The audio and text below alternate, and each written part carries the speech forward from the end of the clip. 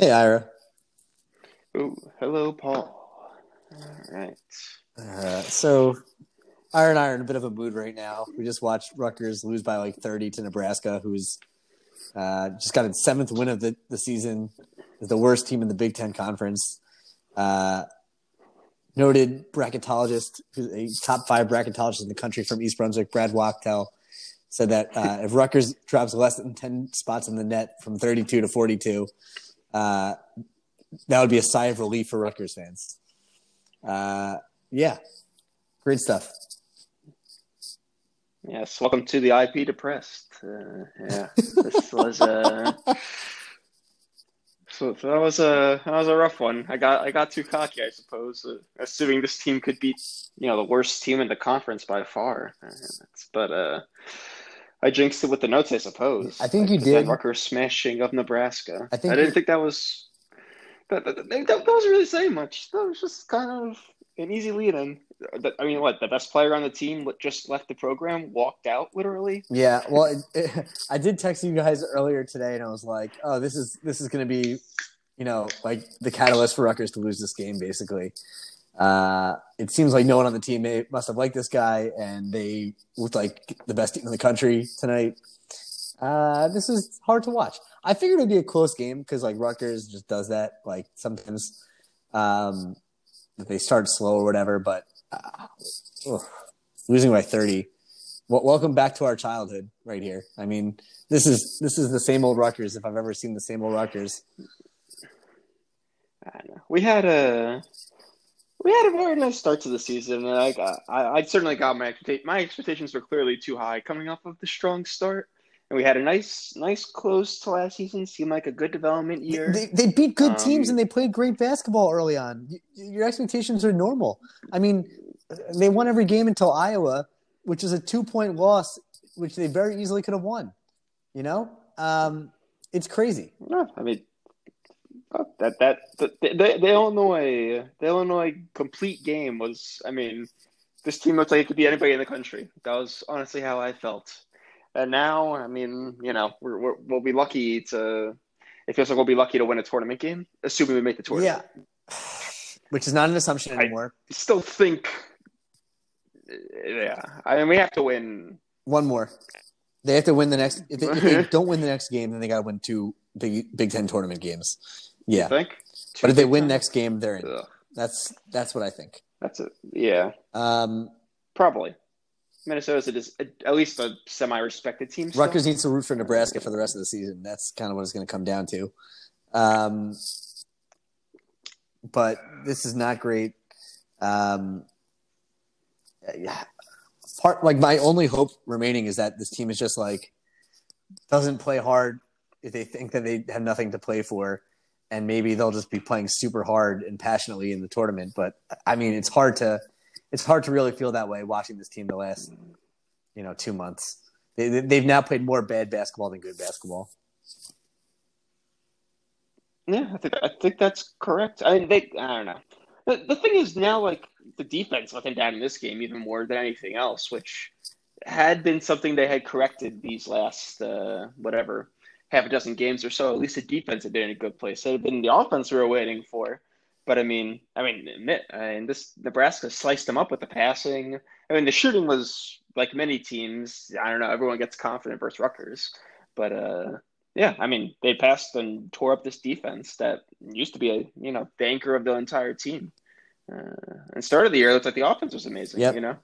It's basically like all of us like at our maximum on the pickup court was basically how Rutgers Well, guys were playing, and they could score any it's a team possession. that had like on a great night, every player on the team looks like an incredible passer. Like that's the thing about this team. On a good night, they see over the defense, they make every read and they're making great passes. Tonight it was not there. They were like a step slow on every read. On like Nebraska wasn't playing great defense. There were a few times where I saw like just pump fake and this guy's gonna go flying and you have an easy dump in, but they were kind of hesitating on everything. Part of it is also like when they're getting scored on, like when stuff that shouldn't be going down goes down, which is what happened. The defense starts poor. They start forcing on offense, and then when the offense slips, then their defense starts slipping. It's a vicious circle. But good teams don't fall into those vicious circles. That's the real problem. So they had to keep themselves in check. I guess I go back to I don't know if it's like a leadership issue, but like that's one area that I look at. Just like Rutgers has like a lot of some tenacious players that are happy to try and turn things around on their own, given the opportunity. And the inability of Gio and Miles Johnson and Ron Harper Jr. to establish themselves as the bona fide side. It's time for me to get us a bucket. It's time for me to run the offense here and make sure a couple good possessions. I mean, the inability of these leaders to do that has kind of left the team, I think, offensively in shambles. Well, yeah. To me, their edge on offense was like every guy could basically get their own bucket. And when the defense had to focus on every guy, that led to good passing opportunities. Like nobody was that athletically gifted over any other player, really, I would argue, on Rutgers. But just as a collective, it worked. And now it's the edge is gone, and the defense isn't respecting anybody anymore because nobody's a threat. I would fully agree with that. With the only exception being that Harper had that deceptive athleticism and ability to get his shot off on a post turnaround. I haven't seen Harper take a post shot in like weeks. I don't know if it was a team. That used to be his bread and butter. A team issue to go away from that. Just hitting those one or two turnarounds a game scares, like the whole defense goes on tilt because of something like that, He hasn't done that. He doesn't drive until like they're down 15 points. Like that's a guy that could really get his shot from anywhere on the floor and doesn't do it. Gio, I don't know what's up with him. Like last year, he was definitely that guy that when they needed a bucket in the last 3-4 minutes of the game, or to stop a drought, and he did it last game.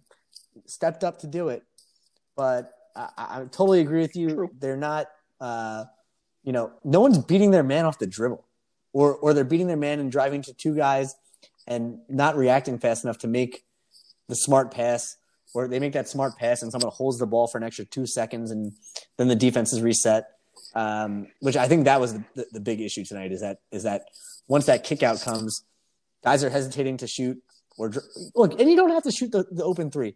It's college basketball. You can pump fake and send a defender flying to the stands, and you're driving, attacking the defense 5-on-4. It's not rocket science. It happens all over the conference. But this team is making it difficult for itself. So anyway, I digress. This is mostly a fantasy basketball / friend group podcast. So let's move on beyond the Rutgers smashing. We'll throw out the game tape after this vent session. Yeah. But you want to guess how many 57 field goals were shot by Rutgers? How many were 3-pointers? 23. Wow, on the mark. Well done. Yeah, I'm on Twitter too much. You even missed a 3 for 23 from 3-point range. So they seem to be shooting around that many threes a game. And look, I understand it's 2021. You got to shoot and make threes to win, but like when you're like 0 for 11, maybe that means that the wrong guys are shooting the threes, or like if they're that open, like sometimes take that space and attack the rim. You have a height position most nights. You have Caleb McConnell, Paul Mulcahy, Ron Harper at your 2 through 4 spots, all at 6'6" to 6'8". Geo Baker at the point at 6'4", or Jacob Young at super athletic 6'2" for the Big Ten. Attack the rim. You don't need to take shots if they're not wide open. You could go by your guy. I don't understand it. Yeah, there's a lot we don't understand, and I'm not sure if we'll have more answers than questions in this night of podcasting. But let us dive into subjects that we are able to analyze at a much higher level of expertise here with the East Brunswick, the big boy years. Speak for yourself. I think we're hitting a. Well, yes, we have much to discuss when it comes to Paul's team alone. But look, I think we're can I just take a second here? A nice swing just take a second as you say that. I am the man of the moment, as the most recent manager to go 17-1 over the last 2 weeks. I do think that this is my time. Everyone knows that I went on a selling spree. I had the phones working. Amy and I were away in the Poconos just to get out of our Hoboken apartment for a few days. And it really just gave me a good time to reflect on my life and realize that, hey, it's time to trade away my assets. Wow. And yet, wow. This guy. as I'm wheeling and dealing while being at this great home, part of me, I love this league, man. I want to compete. I want to be in it, especially with the anti-tanking rules. There's no use in being in 12th place anymore. I want to win, and just seeing my team perform despite me, saying, hey, I want to shake it up. I want to open some minutes for some young guys, for Isaiah Roby and, Kobe White coming in from Corey's team, and really stepping up his play despite some postponements. My team really just says, don't give up on us yet. Don't sell Chris Paul for an 8th round pick. Don't be doing these kind of things, Paul. And I just have to listen to my team sometimes and let them be the team they want to be. Amen. Yeah, you thought you could get out, Paul, and we pulled you back in. This league has that ability. It's made legends and fools out of many of us over the years. Well, and it just has. This should be a lesson to the league also from last year too. I'm gonna be active now. So when I'm doing trade negotiations, don't cheap out, buy me out, and then take me out of the playoff running. Just don't let me get back in. Don't let me slide back in. You don't want this problem. Give me that extra pick. Give me that 3rd rounder that I'm asking for. Overbuy. You're not just getting the player. You're buying out the competition as well. You got to think of it on a bigger picture here. People think too micro in this league sometimes. But that's what we're here for, Ira. We think on a larger scale, and that's why we're here. That's what's going on. No, we are really. I mean, I think at the end of the day, we are the true league historians here that carry the knowledge infrastructure here of 16 years now of East Brunswick, the big boys. We might be the lowercase h historians, while Corey may be the capital H historian. But I think we really do carry the legacy and the heart of this league. I think we both agree on that. No question about it. I think Paul's team's been an excellent reminder of how quickly things can change, and who knows now if this guy's selling or buying at this point. Jared Allen's looking like a beast on another team right now, and that's one matter. Paul can still rebuild. It's an open market. But so how are you feeling right now about the rest of the league, going on just your own team? Do you think do you think we're past the COVID issues? Do you think league activity levels? I don't think we're past it. I don't think we are. I think you were the man. You were the man texting today. We're all going to be vaccinated by what, the end of April? Yes, but I think we are smart, educated people who all want the vaccine, who still do social distancing. I don't think the league is. I mean, there are a bunch of postponements this week, weren't there? In the last few weeks, the Spurs have had breakouts. Did the Bulls have breakouts too? The Raptors, okay. And Canada's pretty safe generally. So, are they playing? Florida. I was about to say, Tampa playing Raptors. in Canada or Florida? Okay. They're staying in Tampa for the rest of the year. So, I wasn't sure if they made a decision on that. It's actually, I think the coaching staff actually was a lot of the starting point for the Raptors. Interesting. Well, look, it seems like it's unavoidable, and until all these guys get vaccinated, I think there will still be. And look, it doesn't take a league-wide shutdown to affect this league. It just takes a few trickling things, and bad timing for individual teams. Look at my team, for example. I mean, it's just like the way that it worked. It was I always had 3 guys that seemed to be on these teams that were shut down. That could ruin a team for 2 weeks, and with how close our standings are right now. I mean, 1 is pretty safe right now, but 4th place through 8th place are all within a 3.5 game. Through 9th place are within a 4-game spread of each other. So I don't think anyone's really safe. I think everyone's susceptible to some big losses or wins that could really swing the whole thing. I do think John and Garrett have amply removed themselves, and Duran is on his way to be doing so. But for the rest of the league, I think everyone's got to be on the edge of their seats paying attention, or else, it doesn't matter who you buy into. You got to monitor the situations. Not to mention regular injuries, Ira. As we're getting a more compact schedule for the rest of the way here, guys will get hurt. Guys will get some scheduled rest and things of that nature. Very true. There's a lot of things to consider. The playoff format's different this time around, so most teams are going to be competitive if you're not playing whatever for like your Sacramentos, your Minnesotas, your Clevelands. I mean, the rest of the league is still in this playoff race. But at the same time, our team's going to play for home court advantage anymore because what kind of fans are going to be in the stands? Do the playoffs go to a bubble? I don't know. There's a lot of factors to weigh in when it comes to trying to calculate what a player is going to do down the stretch when the fantasy playoffs are happening. When are the playoffs due to start the season? Because I know the trade deadline's in April. I think our fantasy season ends in like May. So when are the playoffs supposed to actually start this year? So the playoffs kick off April 19th. I think the NBA playoffs? We could have done this better. Sorry. When do the NBA playoffs start this season? NBA playoffs. Let me pull that up real quick. Yeah, no, I think. But I do want to hear what you have to say because I have a feeling that I have a feeling I know where you're going with this with the trade deadline stuff because the trade deadline and playoffs are like a week apart now this season basically, which is kind of crazy. Yeah, Saturday, May 22nd will be when the NBA starts. The NBA playoffs. Yeah, look, underway. I mean, with the latest report with the Johnson & Johnson vaccine getting approved, they're saying, I mean, I don't necessarily believe it because of how bad the rollout's been so far. But if it's really true that every American that wants a vaccine is going to get one by April, and that includes NBA, I mean, there's going to be fans in the stands. They're going to bring at least 25 to 50% capacity back, I would imagine. I think a lot of arenas already have like 1,000 or like 2,000 fans coming into the games. Yep. So the owners want it. So the owners want it.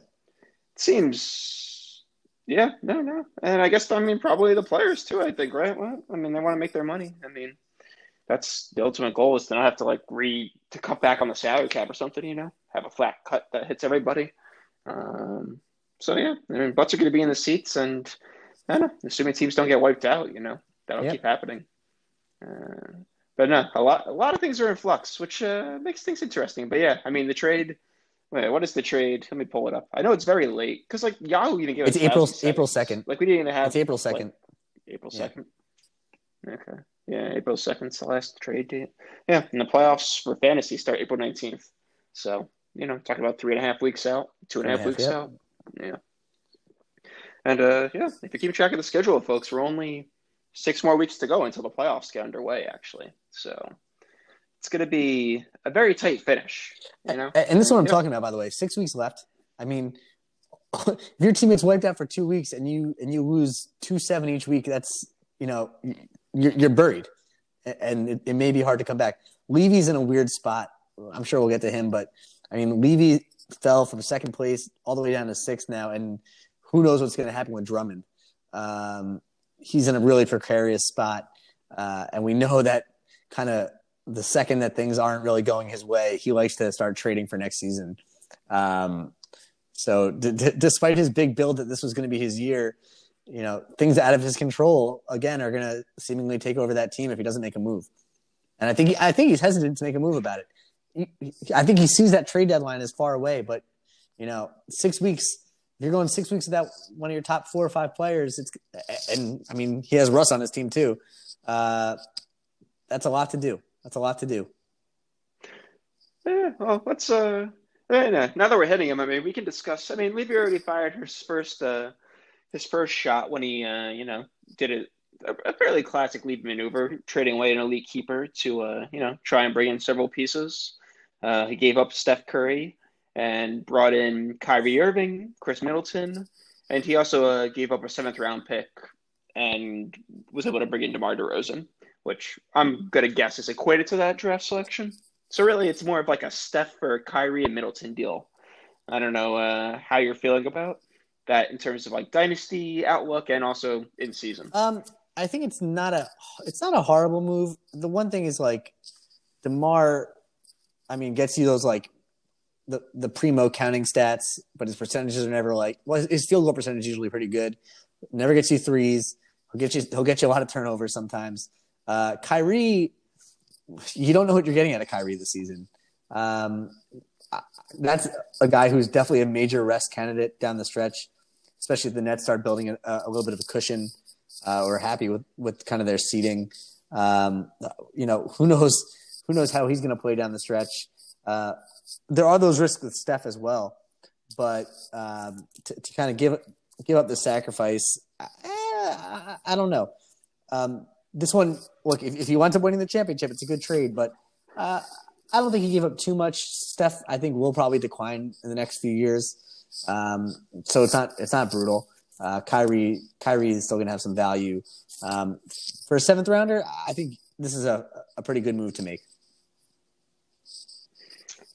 I generally agree with you on basically everything you said. I don't know. I have my doubts. I don't know. Personally, I would not feel good about trying to run my future squad with Kyrie Irving as a keeper. He's just way too much fool's gold and as a fantasy player. And you could look at the numbers that he's having this season and say, oh, this is great. This is just what I need.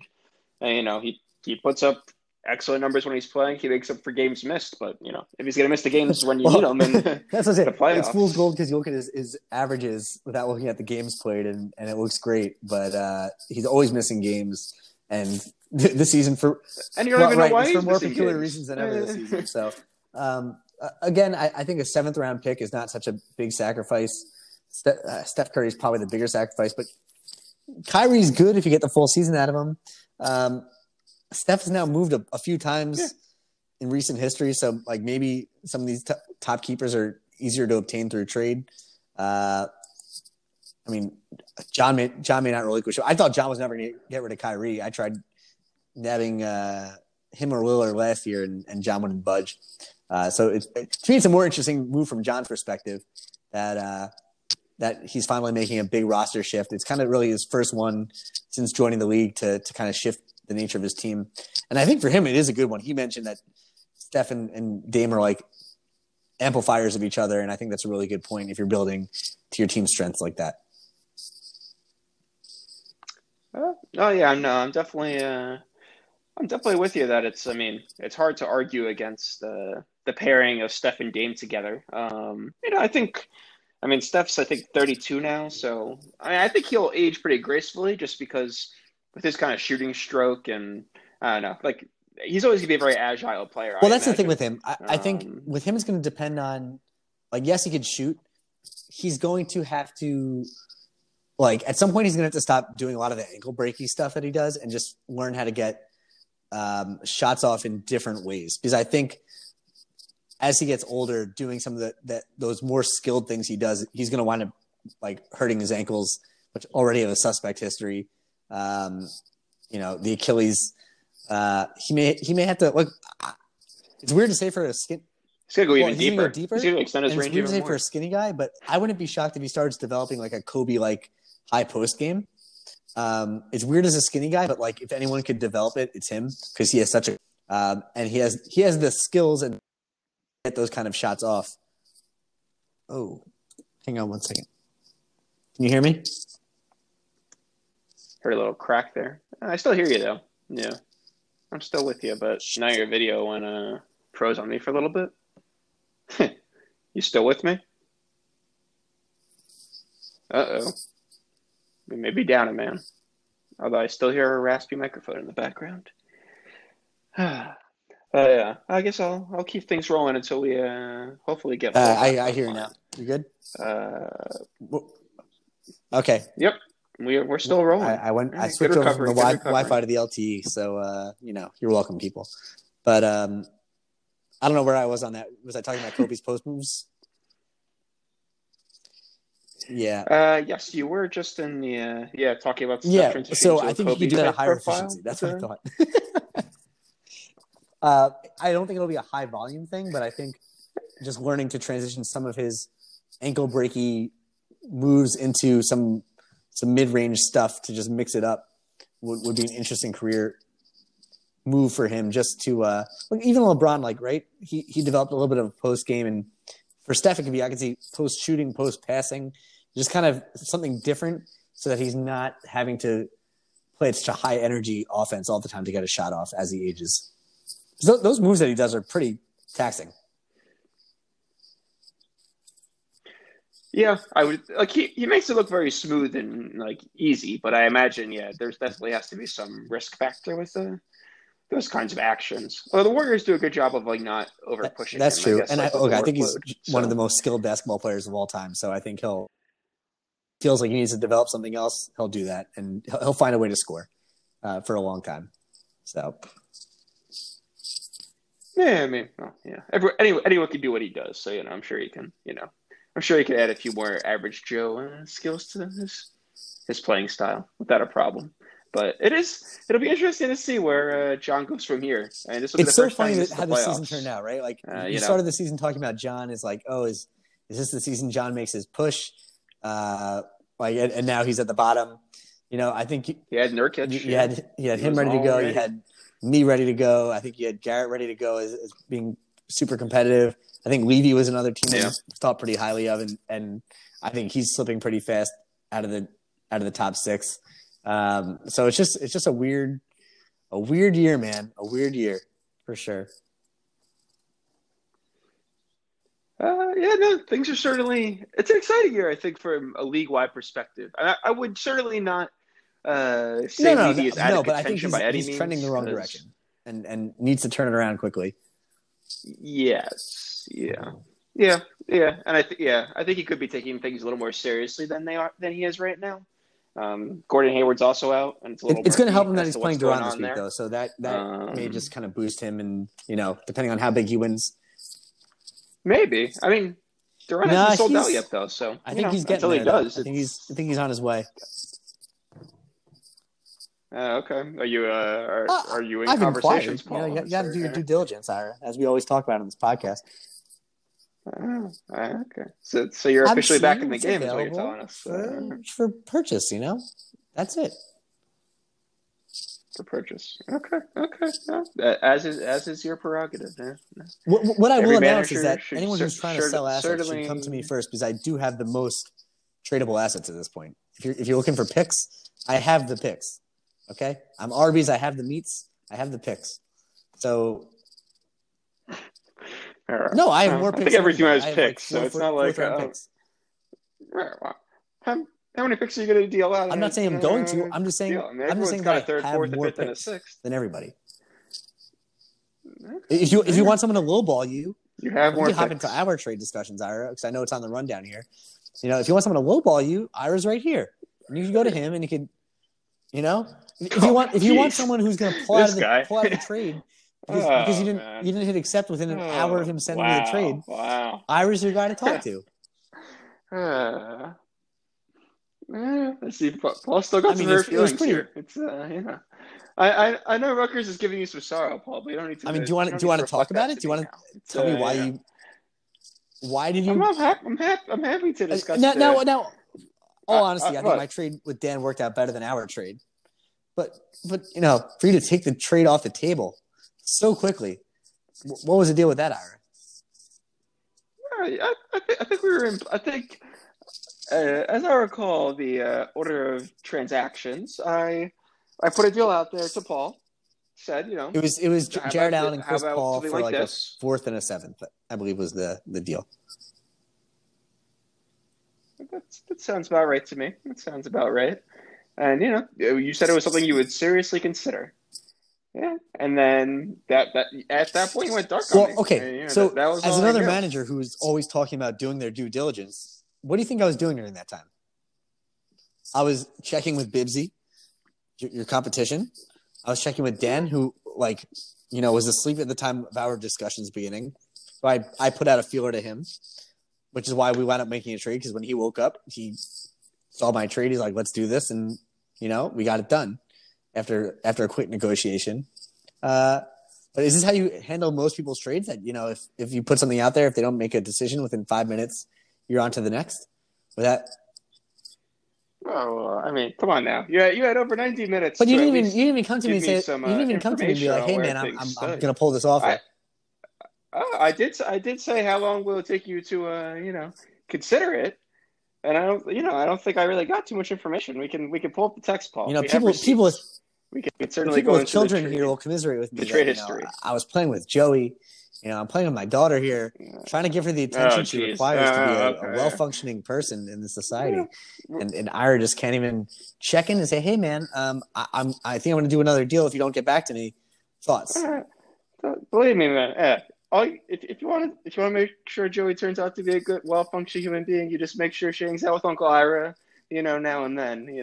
You'll have no problems. She'll be an excellent fantasy manager, that inherits your team down the line. We'll have a great left-handed skill set. Yeah. What else does one need to get by in life? But yeah, look, you can't expect me to sit around here though. No. But what I do expect to you, what I do expect, and not expect other managers, to what I do have step into the situation. Though, and especially from a savvy manager like yourself, Ira, is if you have another deal on the table, say, "Hey, I got this other offer. Either I'll do yours if you want to do it, and you have 10 minutes, or else." Or the other offer is better than yours. Beat it. The other offer is better. Beat it. That's not how I operate. Don't ghost me. I don't like taking managers. I'm not one to take the managers' offers that I seriously engage in negotiations and then play them against another manager. To me, that's not a way of doing business. That's what you ask of Eric and Dan all the time. No. There's different when somebody says, "I'll seriously consider something." That's basically saying, we're good to go if you put that on the table. Or if I was good to go, I might haggle with you about If I was good to go, I'd say, yeah, let's do this, Ira. You also said to me, put it in. You said I don't consider a trade to be official that was just me buying more system. time. Obviously. Okay, well, all right, you're not being true with me, man. Don't we all play games? You don't have to be true with me, but then I will operate with that in mind. I had a perfectly good manager in Gary Clutch Hoffman, the commissioner of this league, ready to make a deal, and he had good players out there. He was negotiating seriously with me, and I didn't want to break that trust. That's how I operate. I'm a man of trust. I'm going to be an honest deal maker. So okay, in the future, would it be better for me to tell you, I'm going to shop this around because I'm a selling manager? Well, don't tell me like it's a serious, like I'm going to seriously consider it, and tell me once you put it in the system. But I was seriously then I'll consider it.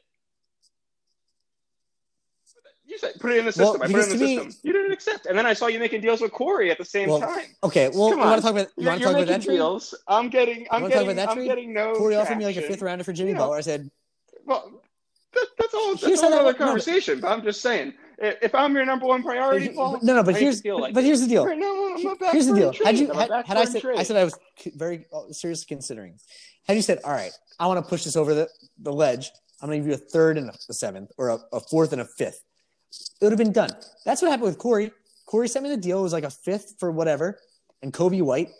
And I'm like, oh, that's pretty good. I'm like, hey, Corey, I said to him, I'm going to shop this around, but if you do a 4th instead of a 5th, it's done. No shopping. It's over. He did it, and that was it. We 3 minutes of trade conversation. That's it. Same thing with Dan. He put in an offer. I said it's a little. Well, you didn't give me that. I respect you enough to know how you're dealing. If I came to you and said, "Give me a 3rd instead of a 4th," you would have said, "Go kill yourself." I'm not doing that trade. So with you, it's I know what you're offering me is my final offer. So I'm going to compare every offer I could get to that deal. Justin, you saw my conversation with Justin, what he was trying to negotiate against you with. That was like a whole. He was trying to make this like an 8-player deal, so it was a lot more convoluted. But yeah, I mean, I got no problem with trying to work other players into trades to try and find a situation that works. I'm saying, you're saying that you're the guy to come to if you want good value. I would argue that if you want to make a deal and you want a nice straightforward discussion where a nice straightforward discussion where you're starting off. Yeah, everyone's going to be on the same page. It's going to be a very open and honest but you're starting low. I'm the man to come to. You are starting low, and you now don't have a 4th round pick. No. Okay. Well, actually, I give him my 3rd. I have my 3rd still. If you're talking about I'm just saying, it's not a good look for you. You're talking to me, then you go silent on me. I was playing with my child, Ira. I was on vacation for Christ's sake. Then you could have told me that even. You could have at least said to me, you know, you knew I was on vacation. Do what you got to do. But I think I might have heard about it through Instagram, or actually, you did mention it at some point. I texted you during the day. I don't know. I'm in the Poconos, you know. Yeah. At some point, you mentioned you were out there. Yeah, but what's that to do with it? Yeah, that's fair. Every day you're with your child, no? I assume you're always on. You're always parenting. Yeah, it's okay. It's okay, Paul. We never were the. I know you've said for you. We know if we need to make a deal, we can come to each other, but it's never. That was actually the funniest thing about the whole thing is like I'm like we literally have had conversations on this podcast about how you and I have never made a trade together, and I'm like, oh, this is one that I could actually see happening if like no one else is willing to budge on anything. But I'm like, this is gonna go south quickly. Especially once you did text me that, like, hey, like, what's like, you know, what's the timeline on this? I'm like, oh, like this is gonna go south in like a bad way for one of us. So good stuff. I remember we had a long, like months long negotiation with Ricky Rubio one season. I was trying to get him, right? Like 3 or 4 years ago, where like. You were selling, and I didn't want to pay your price for a while. Eventually, I give you a 7th for a 12th, I think, and that was what we did for Ricky Rubio. And it was. I think he did pretty well. I won the title. But, he did pretty. Yeah, as all exactly. Trades are measured. As all trades are measured. That's a great point. All right, so what other trades do you want to talk about? There was a lot that went on besides just our failed trade. What trades have stuck out in your mind over the past week or so? Do you want to give a little? Well, should we touch upon? I guess I feel like we need to give him some segment just because I think it's never happened where Dan Corden was actually buying, right? I mean, yeah, Dan Corden the buyer. It's good to see, and Dan, welcome. So, I know this is probably your second podcast that you're listening to here. Happy to have you on board. He enjoyed our last podcast despite me making fun of him quite a bit. We're happy to have you on board here, Dan. Happy to see you buying.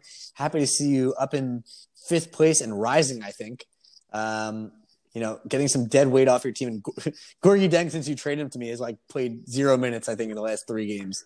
So, you know, that's a huge upgrade. Jared Allen, you're going to get everything you want from him and more. And, I mean, I think it was a fair trade. Maybe he overpaid a little bit, but that's what you should be doing to try to win a championship, in my opinion.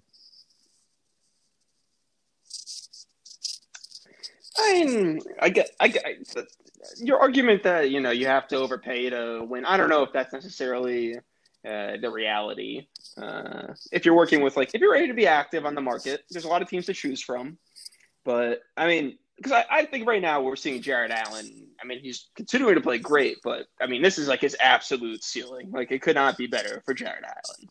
So, I mean, I can't imagine he keeps this up, but, you know, Kevin Love should come back. Larry Nance should come back, and that's going to clog things up to some degree. Why do you? I mean, I don't know. I don't know if those guys are going to come back and take minutes. I mean, or touches. I mean, the way Jared Allen's playing right now. I mean, first off, the team could use just more good players. So it's not really going to affect him. Right, but right now, Jared Allen, the last 5 games, he's gotten 34 minutes or more. So, I mean, I just think, there's no reason why they need to keep playing him that kind of load. And Kevin Love's going to get rebounds. That's one thing Kevin Love does well. Larry Nance Jr. is going to kind of distribute on offense. He was doing that quite a bit when the season first got started for the Cavs. So, I just think Allen is bound to see a slice and just like the touches he has with the ball. But I don't know. And also, he's just playing so well. I guess I'm a little skeptical. He's a young player, though. He's a guy who's primed for this kind of breakout in general. It's his 3rd season in the league. He's been good the first 2 seasons in reduced roles, but I think every time he's played, he's shown flashes that he could be a guy that's a 15-10 guy with a few blocks.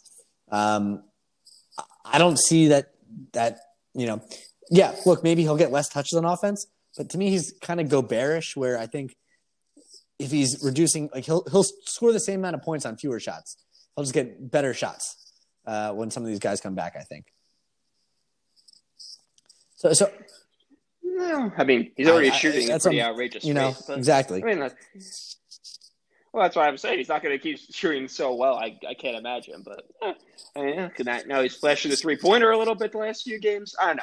Look, it's right now it should be to be an okay deal, but it's awfully high price to pay. We'll see how it turns out as the I will say in general, progresses. I'm shocked a little bit about I thought the market was going to be depressed this year because everyone's nervous about COVID shutdowns and all that kind of stuff. The picks have been flowing. I think it proves again that, look, certain managers, when they're in the bottom of the league, they need to work harder to trade their assets.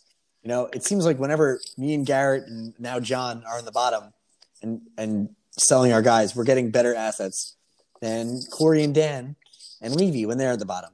So I think people need to work a little harder to sell their assets, even if they're soured on the season.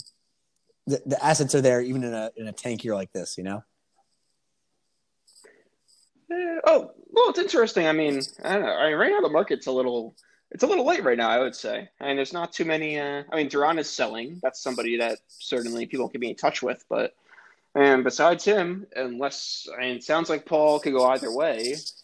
Paul's going to be it's certainly not going to be an easy broker if you come approaching him for his assets. It's tough to buy right now, which is, I think, kind of my factor when I decided, I need to make a move with Garrett here. Standing pat, I just felt like I was going to get squeezed too hard. It'll be interesting. Some of the top teams right now in the standings are Justin and Andrew, who, I think in our rundown I marked them as the silent movers because they're making plenty of moves, but they're not making the big trades. So it'll be interesting. Justin made no move last season. He kind of just tapped out of making a big trade. When you're making, I don't know what he's got in mind. Ad drops, why even make a trade, Ira? It's not really necessary. How does it feel that that's going to be over after the season? I think we're getting there. I think it's happening. I think it's a long-term conversation. I don't know. I don't think that. I was hearing some conflicting views during the poker game last Friday. About what people were seeking from the league. What do you mean? I don't know. I think it didn't sound like everybody was convinced that it was time for a change. So I don't know. There were some skeptics. Who are the skeptics? I focus more on the poker than I do on the conversation. Drop that. People were sounding skeptical. I think John was skeptical that anything was changing. I think he mentioned that during the poker game. I can't remember who else was on it. Can I just say that John understands less about this league than literally everybody? he thinks he has the pulse on he has no historical reference for anything that's gone on. The only person that has less of a historical reference than him is Levy, because Levy lives in his own dream world and literally makes up things based on how they happen. But I think even he wants a moves limit. So, look, Trevere's usually one of the blocks of moves, and he's said that he wants this is something he fully supports. Well, Treve's usually Trevere usually is a block of any sort of change. Yeah. I don't know. I think all of us should be modest in saying that we don't really know what the league's pulse is going to be. I do fully expect this to wind up being a 7-5 vote, but I think this is probably the most nervous you've been in quite some time. I think you probably thought this issue was dead, and now it's back. Nah, it's the kind of subject matter that's always going to come back. It's just the league's always going to go through cycles. Change is always going to be sought. Some people need to look outwards to the league mechanisms. Some people have to look inwards. Everyone has their preferences. So I'm patient. Let relationships fall where they may. In baseball we have a moves limit, and I just won the league last season. I'm sure I can play under any format. And for me, I just like to play the game. So having a moves limit, I just feel like kind of impinges. I gotta tell everyone, it looks like Ira has practiced this speech in the mirror like 500 times. Like I think since we had this conversation over chat a few weeks ago, this is always every day before he goes to sleep. He looks in the mirror, he pulls out his script, and he says, "Okay, deep breath. This is what I'm gonna say in the podcast when the subject comes up." And you really nailed the delivery, Ira. I'm really proud of you. I'm not sure that public speaking was always your forte, but right there, you just nailed the perfect speech of how you feel about your feeling on this issue, and without really alarming anyone, really keeping it kind of modest that, it's not an issue. I'm not concerned. The league is fine as it is. Things are going to go down as I want it to. Very well done. I respect it. It's honestly, look, I will like any issue in the league. I don't know. For me, it's I'm interested in maintaining some league competitiveness. I'm interested in being able to play the game. Yeah, I mean, those are my major concerns. Hopefully there's entertainment factor that people are enjoying the experience. And those are the kinds of things I'm weighing when things are brought to the conversation table during Well, the look, managers if 8 of meetings. 12 managers said, "Hey, we'd enjoy this league more if there was a moves limit," would you then say, "You know what, guys? I know I lost this vote and I feel differently than you. I'm still going to vote with you guys because I feel that if the league is going to enjoy this more, I'm going to vote with you." How do you feel about that? Well, I think the reality is just like the keeper situation. I mean, I'm not going to just be a follow the leader vote. I mean, come on, I have to think for myself here. I have to have the best interest of the league in my heart, not just letting people walk off a cliff if they want to. I have to be smart about these things. So, yeah, I am looking forward to any discussions that might come up during the managers meeting. I hope that we maintain time on the agenda for all items that matter to the league. Yeah, look, I think the keeper system. I think is another classic scenario where we introduced the keeper system, and I think it's hurt league I agree. competitiveness. The third keeper rule you're saying? Yeah, I Yeah, agree. I mean, I don't think it's advantageous for having a competitive 12-man league, but I mean, it's been a nice renaissance year for some of our managers. Though it's good to see. We got Dan, we got Eric, both looking very strong right now. Corey's making a surge, which hasn't been so common in Corey's recent interesting. years. Like I haven't seen Corey engaged in the league like this in a long time. Like there's a difference between like being like, close and being into it. I feel like Corey's like feeling like I'm gonna be competitive. I'm gonna try. It's good to see. It's really nice to see. It's been a long time for Corey. It feels like. I think he was in the playoffs like 3 years ago, but even then it was kind of like, oh, okay, I got in. Like I'm not going to do anything. I think he is really interested in kind of elevating himself and really making a run this year. Yeah, he made it 2 years ago now. He made the playoffs back in 2018. And, well, I don't take it home a sixth place finish, but I guess that's actually his three straight sixth place finishes in the playoffs. So, yeah, Corey's only made the semis a few times back in the early days. But, I mean, I thought personally, I don't know why you love Kobe White so much. I thought that was a great deal for Corey. I'm Jimmy very, Butler's I been think, so. Look, Andrew said it when I drafted him. Jimmy Butler's like the weight around your neck, and like I don't know, man. I got rid of him just like Nebraska got rid of that player, and now the team is bombing away against Rutgers. I felt the same way these last 2 weeks. I get rid of Jimmy Butler, my team is starting to perform. Don't have to worry about his constant injury issues and shutdown issues and all that kind of stuff. Kobe White, I'm not necessarily keeping him, but to me, it's a solid late keeper potential guy plus a 4th round pick. So I took Jimmy in the 4th. No, I took Jimmy in the 3rd. I took Jimmy in the 3rd, but to me, Jimmy Butler is 4th, 5th round value of the season. So, well, but you gave him a 9th, not a 15th. So that's fair. That's fair. Make a difference. That said, sometimes you want like a 1 or 2 late picks. You want to be able to have the flexibility to drop guys, at some point. And I already dumped a 14 with the Garrett trade or whatever. So, I don't mind having, I know it's only a 5 round move, but a 4th round is still pretty valuable. Yeah. I mean, the issue with White is, I mean, even if the shooting comes around to like an okay the field goal level, percentage still won't be efficient. Yeah, you can't get in the paint.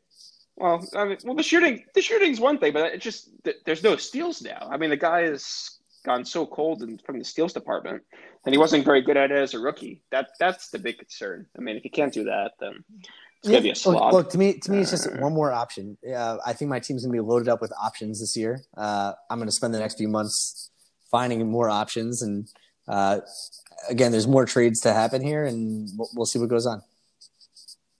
What other? Yeah, Paul keeps. What are you gonna say? I don't know. You keep alluding to more deals. I'm just curious. There's going to be more deals in one way or the other. That's the thing. There will certainly be more deals. It's either going to be selling or buying or some sort of combination. But No, I guess somebody's willing to pay, and you don't like to sell unless you're getting your fair price on Someone the always matter. pays, So. man. Someone always pays. That's the moral of the story. Someone's gonna want to compete. Someone sees a path to championship.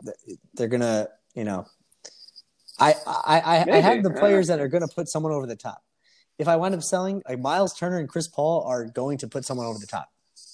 Throw Derek White in there. I mean, that's a package. That's a real package there. If you want to buy these guys individually, that's fine. You're just going to have to pay more individually. So, We'll see. We'll see. Miles Turner, like I expected, is slowly coming back down to earth. I'd say, no longer their early round beast you once were trying to sell. That's fair, but the blocks are still there, which is where if someone needs to boost that category, the blocks are still going to be there. Yeah, no. Certainly a blocks guy. Not much else, but he'll give you the blocks. Look at he's kind of replaced Brook Lopez now in the league hierarchy. Now that Brook's fallen apart. I had some concerns about the. I was about to say, I don't know. That's a pretty good segue to that trade.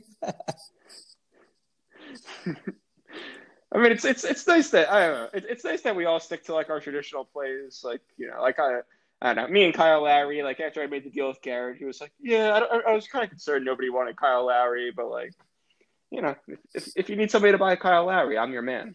You need somebody to buy Brook Lopez, you turn to Eric." I feel like we need to do a podcast at some point where like we need to just identify who is like for each manager who is like their guy, like Dan Cortons is like DeAndre Jordan to me, right? Like he will always buy back DeAndre, like. Or at least for many years, like that's his exact kind of player, To me, like it's like Ricky Rubio / Kyle Lowry, like that kind of aging point guard that like isn't a flashy scorer, but will do all the little things. I mean, my guy, I guess, is like,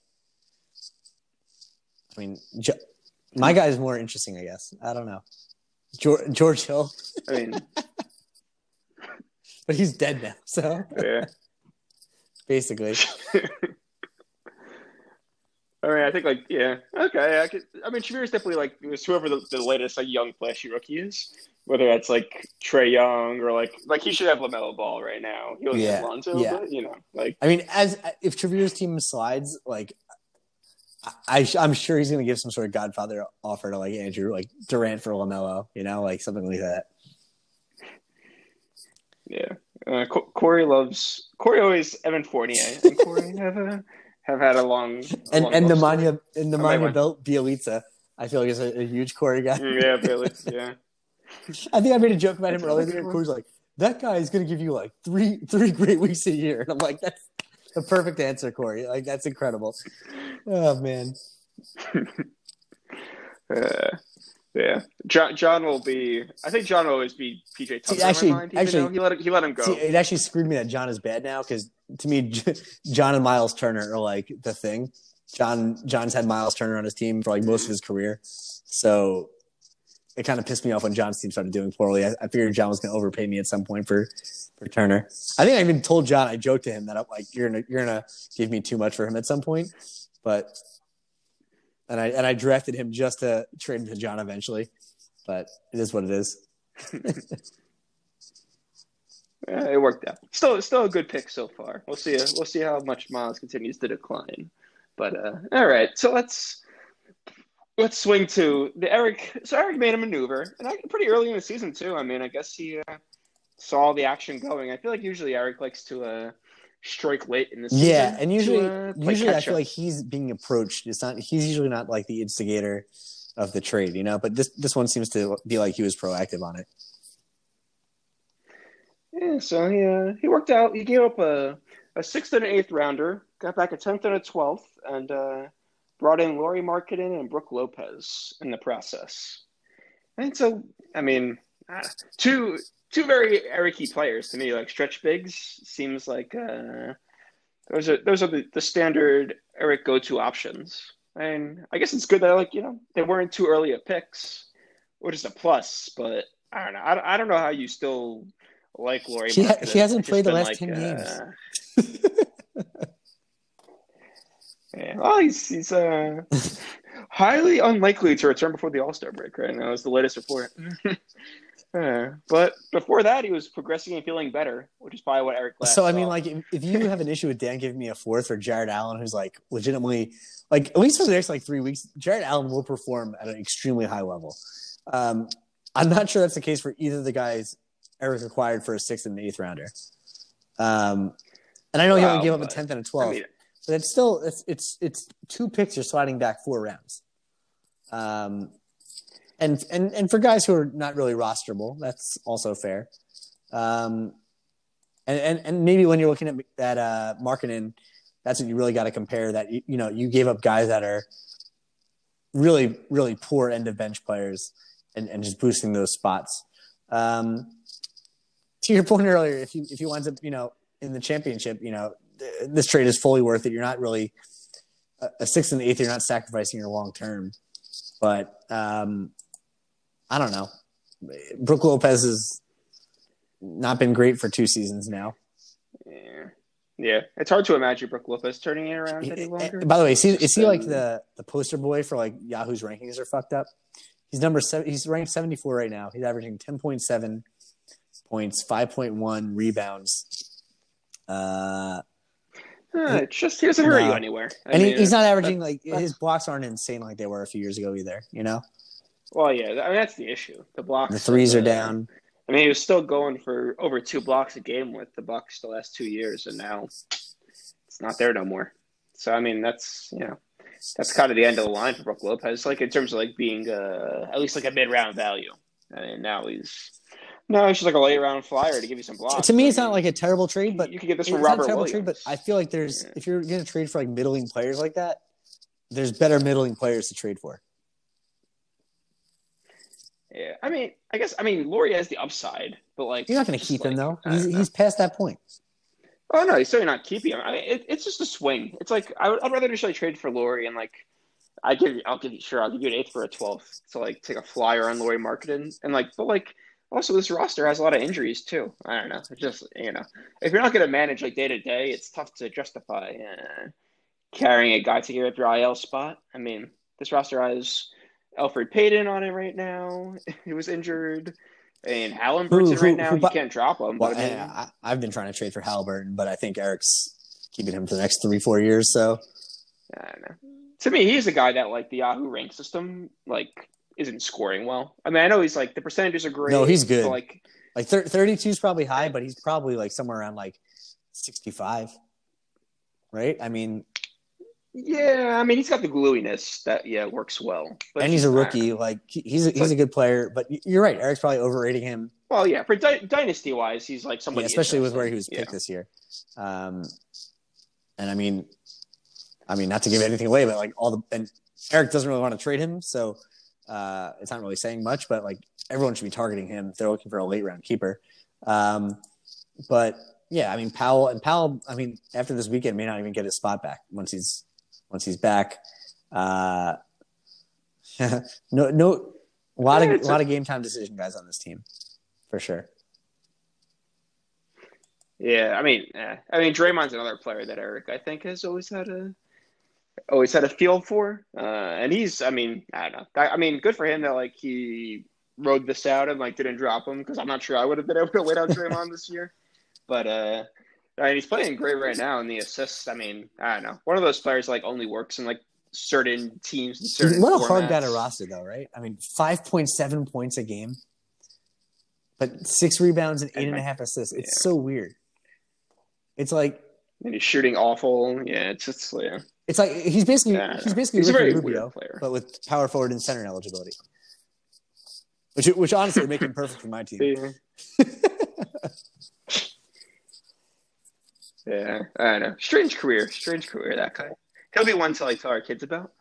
Well, that's what's funny, right? I feel like you've been fun of Draymond a lot over the years, but I feel like you would tell your kid to watch Draymond Green footage, right?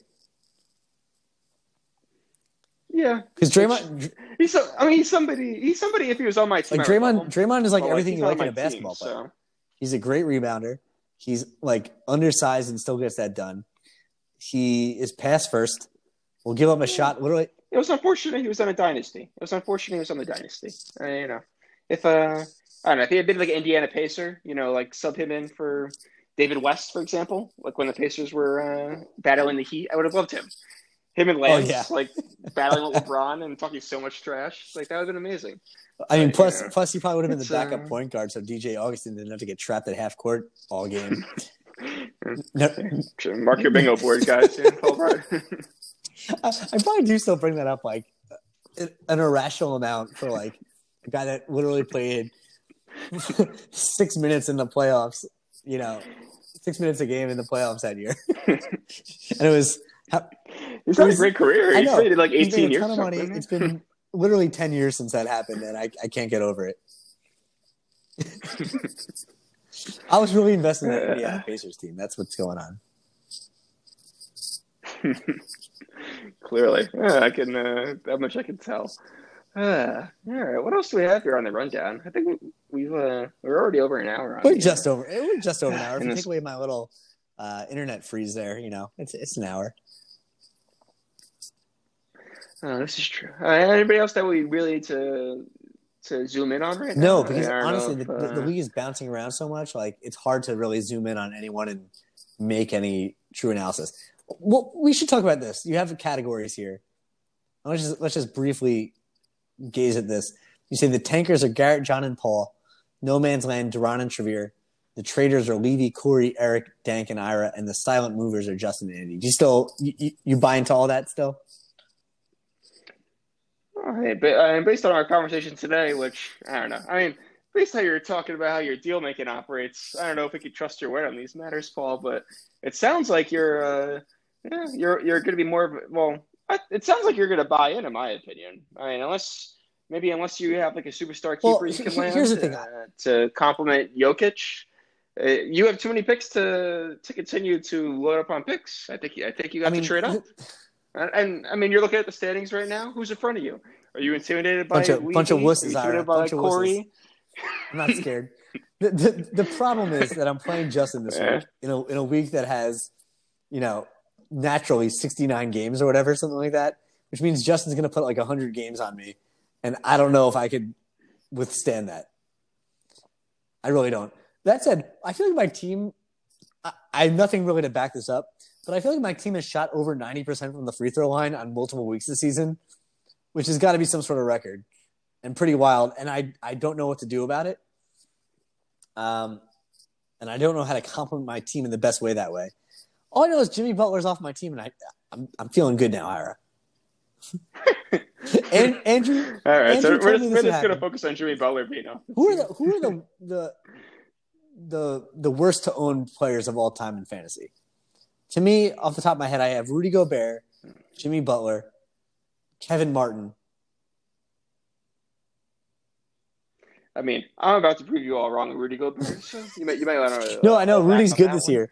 It is funny. There's I feel like the Jazz of every single player on the team is elevated this year, except for Joe Ingles.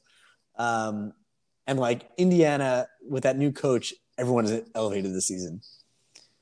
And like the rest of the league is like the same as they were. You said Utah, right? Okay. Yeah. No, it's true. I guess everyone is basically better. I mean, yeah, Joe Ingles. I mean, but even Joe Ingles, it's like he's now performing to like the mean, like what you expected when you got Joe Ingles this time around. But yeah, that's I mean, I guess that reflects on how dominant the regular season's been. All that's going to derail them is apparently there's some lawsuit pending now against some of the coaching staff there.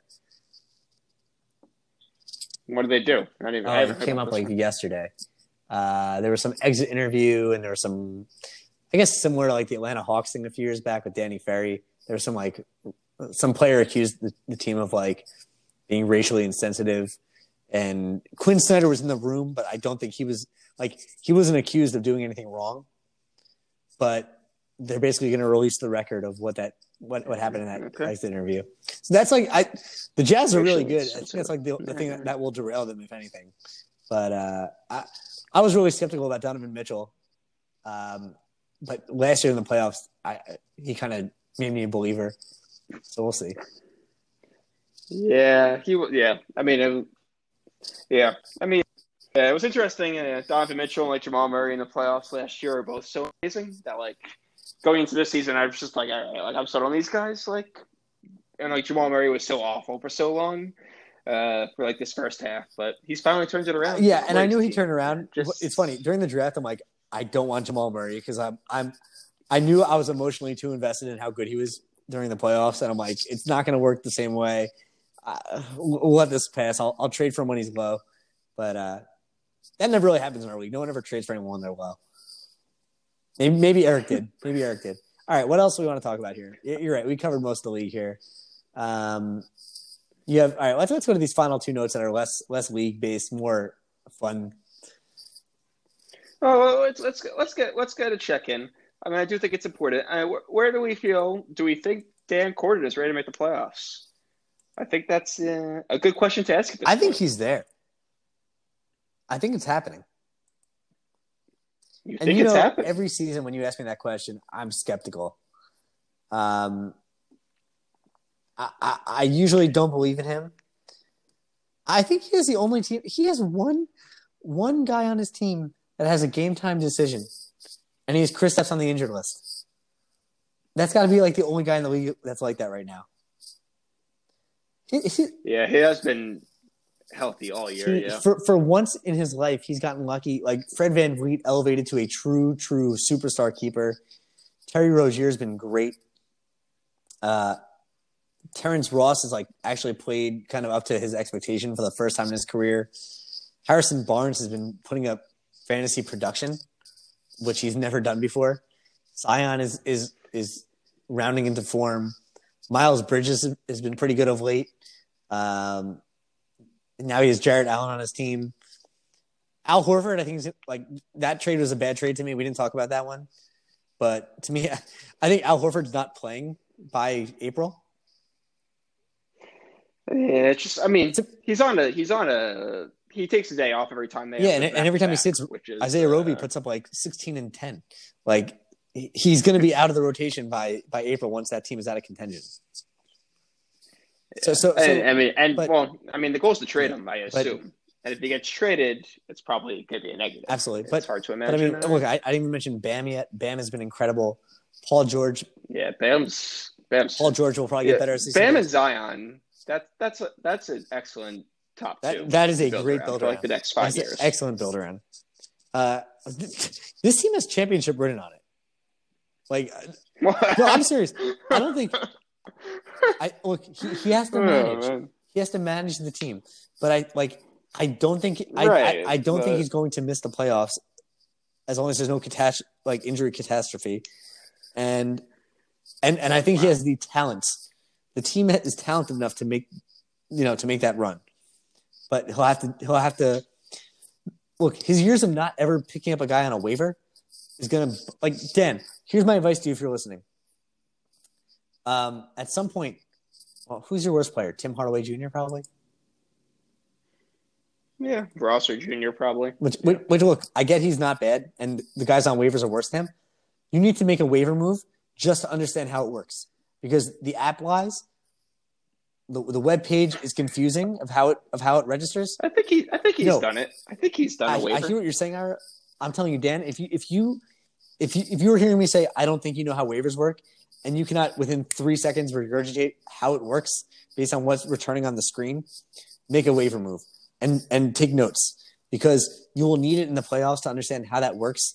That said, he does have the advantage. Like, he'll be up at 3 a.m. Like, if Dan is going to be active in the playoffs, he's gonna. That would be huge. Like, this team is good. Like, this team is really Dan has had teams where he was in contention, to make the playoffs before. This team is too good to miss the playoffs. I think. I really do think that way. I mean, yeah. We can. I don't know. We can argue about whether the ranking system in Yahoo is good or not. But I mean, this team does have, just going by average rank, which is like, if the guy plays a game, what's his ranking amongst the league? Dan's got 1. He's got 3, 4, 5, 6, 7. I mean, he's got 10 guys that are in the top 70 right now. So I mean, he's certainly got some. He's got some weapons. Kristaps, Bam, Paul George, Fred VanVleet, Jarrett Allen, Zion. Terry Rozier. I mean, yeah, that's a lineup that could do some damage, with some proper management. But yeah, I would say if he gets by me this week, holds his ground.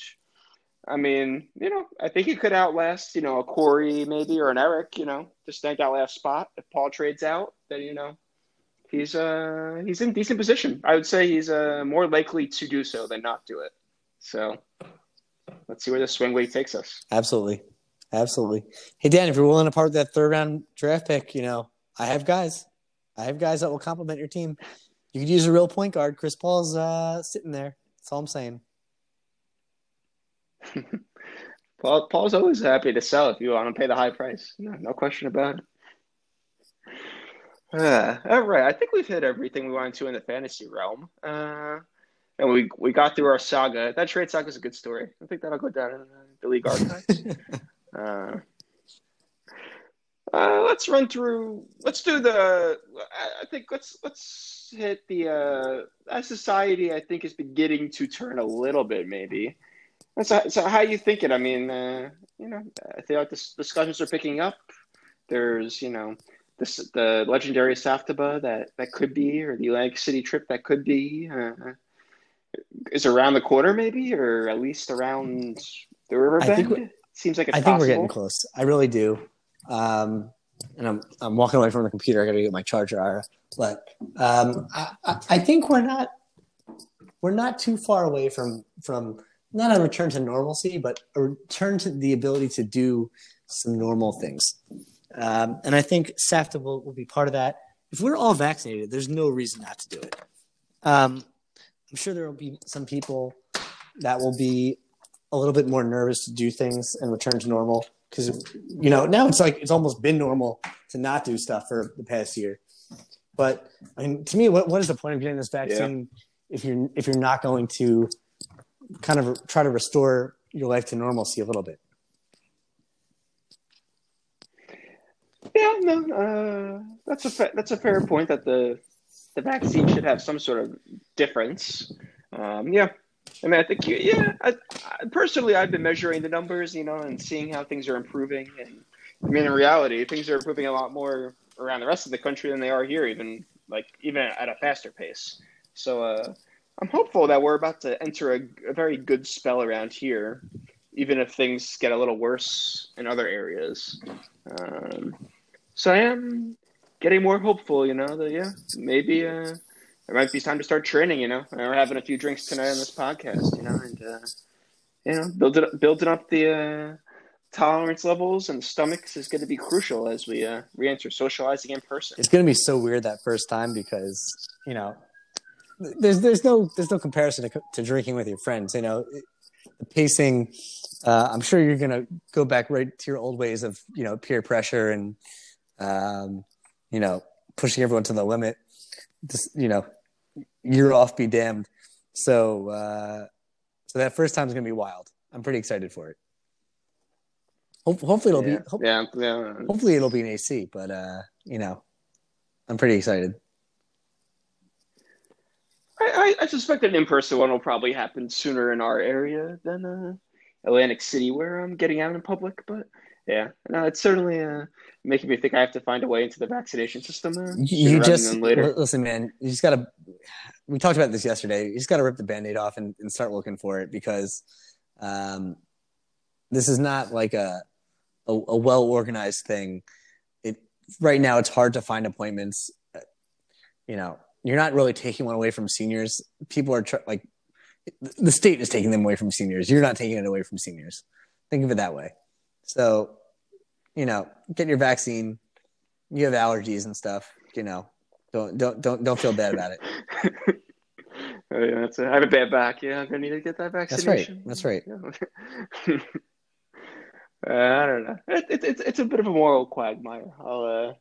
I'll say that. As someone who usually agrees with you on moral issues, and someone who started off feeling this as a moral issue, I think once the state classified smokers as a preferred class, right? Well, I think that went out the window for me personally.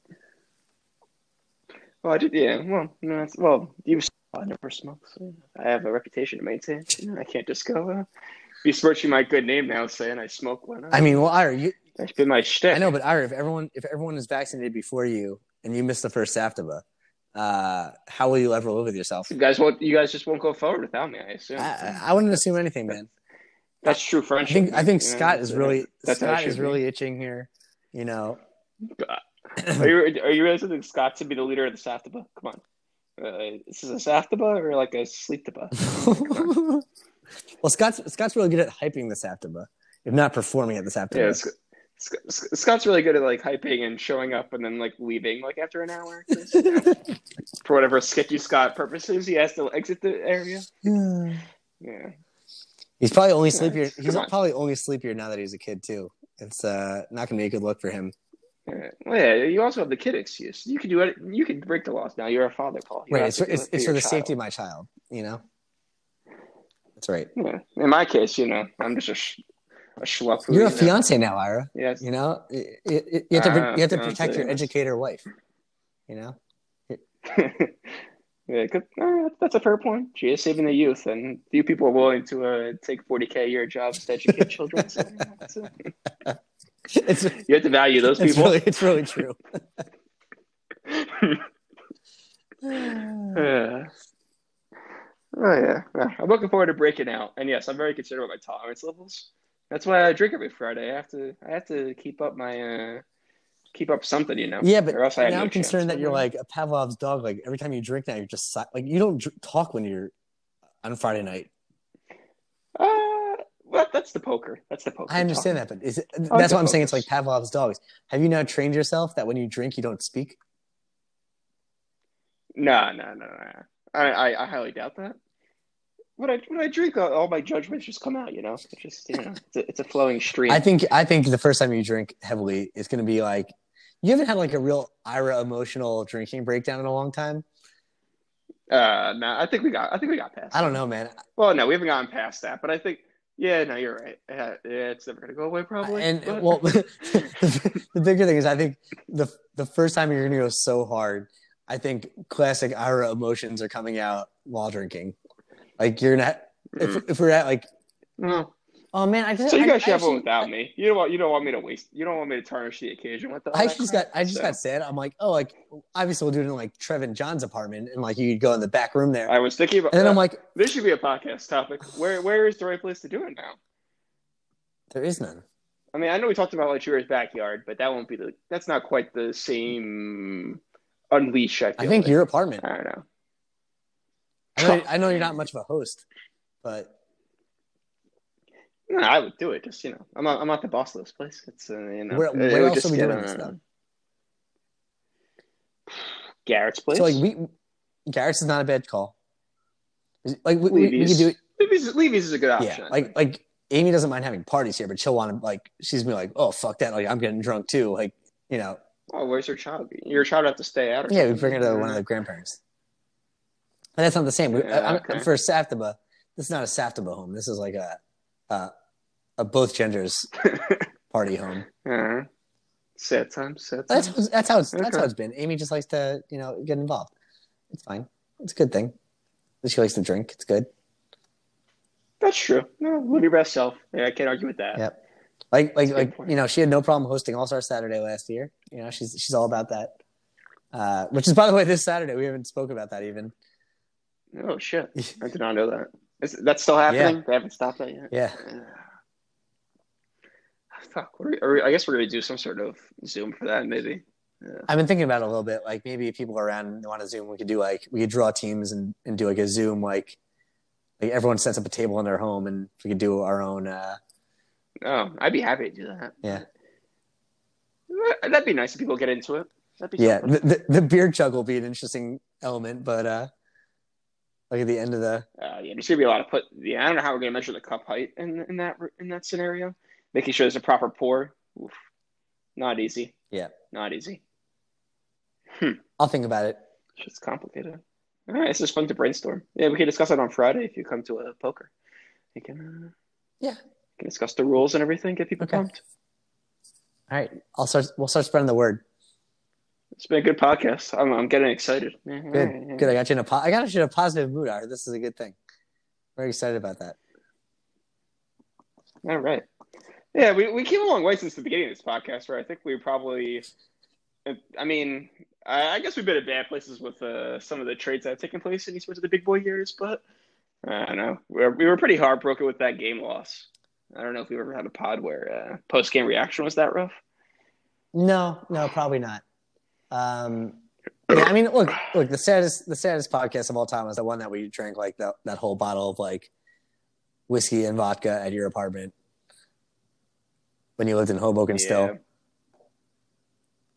I don't. that was a downer. Yeah, that was a downer. But no, this one we've come to a fun place. This is what the podcast is about, Ira. Starting in a bad place and bringing it to a fun place. You know.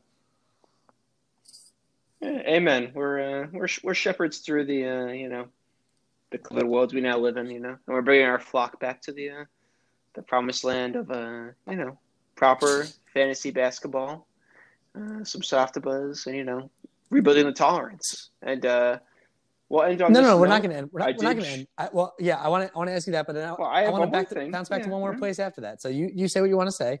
So that was my next question for you, but then I want to bring it back to one more place. Go ahead. And I'm just gonna add further credentials to my I'm the man to come to if you want an honest negotiator on the trade market, because I'm willing to admit the McDonald's spicy chicken sandwich subpar. Wow. Not yeah. The chicken patty was just lacking. I don't know. It was just was it not crispy, not spicy, not flavorful, not what was the issue?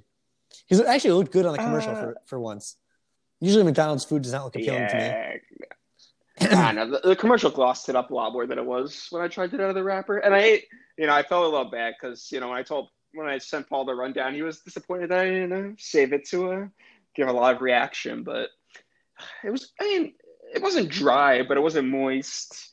The chicken, a Popeye's chicken is like awkward in that like it's so like bumpy and like it's not like circular like cookie cutter. It's not. But like the McDonald's one is like very just like I don't know. It's missing the life in it. Like it needs to jump out of the. That's bun. the difference between the brands right there, man. Everything McDonald's has to be like exactly like the same portion, so they know exactly how much money they're making on each single patty. Popeyes is literally like it's hand breaded, so it's going to be weird. It's not going to be perfectly organized. Yeah, it's also funny because I thought when we did one of our original McDonald's taste tests on this podcast, we had tried that buttermilk chicken sandwich that we both thought was really, really good. It was like the $3 menu item, and that was delicious. So like all they had to do is add spice to that. First off, I think they removed that item from the menu. They probably weren't making enough money off it. That's probably the issue. McDonald's is all over the place. Like they do like that 1, 2, 3 menu and like nothing's on it anymore. Like I don't understand why make it a thing. Like why add it in your app and like had nothing to populate it. Just lazy. I think it's a fucking like $1 billion corporation. I think they're in a weird transition where they're like trying to like move to like a fully Uber Eats menu and like they don't know how to do it because it's so expensive. It's crazy. Is that the future? No, we're all just gonna. I don't know. You can't. Are college kids gonna be paying Uber Eats prices? I don't know. I'm not paying that for McDonald's. I'll tell you that much. It's not. Even if I crave that shittiness, I'm not paying that for the shittiness. That. We'll see what Softbus is. Yeah, I don't know, man. All right. So what I wanted to ask you after that, because I did want to get your take on that. As far as reentering society, you were also talking. We talked about Saturday. We talked about AC bachelor parties. We got group weddings this year. Garrett, Levy. Is that it? Those two? That is it. Okay. We still have never discussed any sort of bachelor party plans, but Garrett, where do we stand right now? We are beginning to reinvigorate the process. A little out of left field. But Shavir actually was, ready to start getting into the preparation mode. So, that was some exciting news earlier today. And that kind of got, I don't need much to give me the spark, So now I'm starting to regenerate some ideas and see where we can go with this.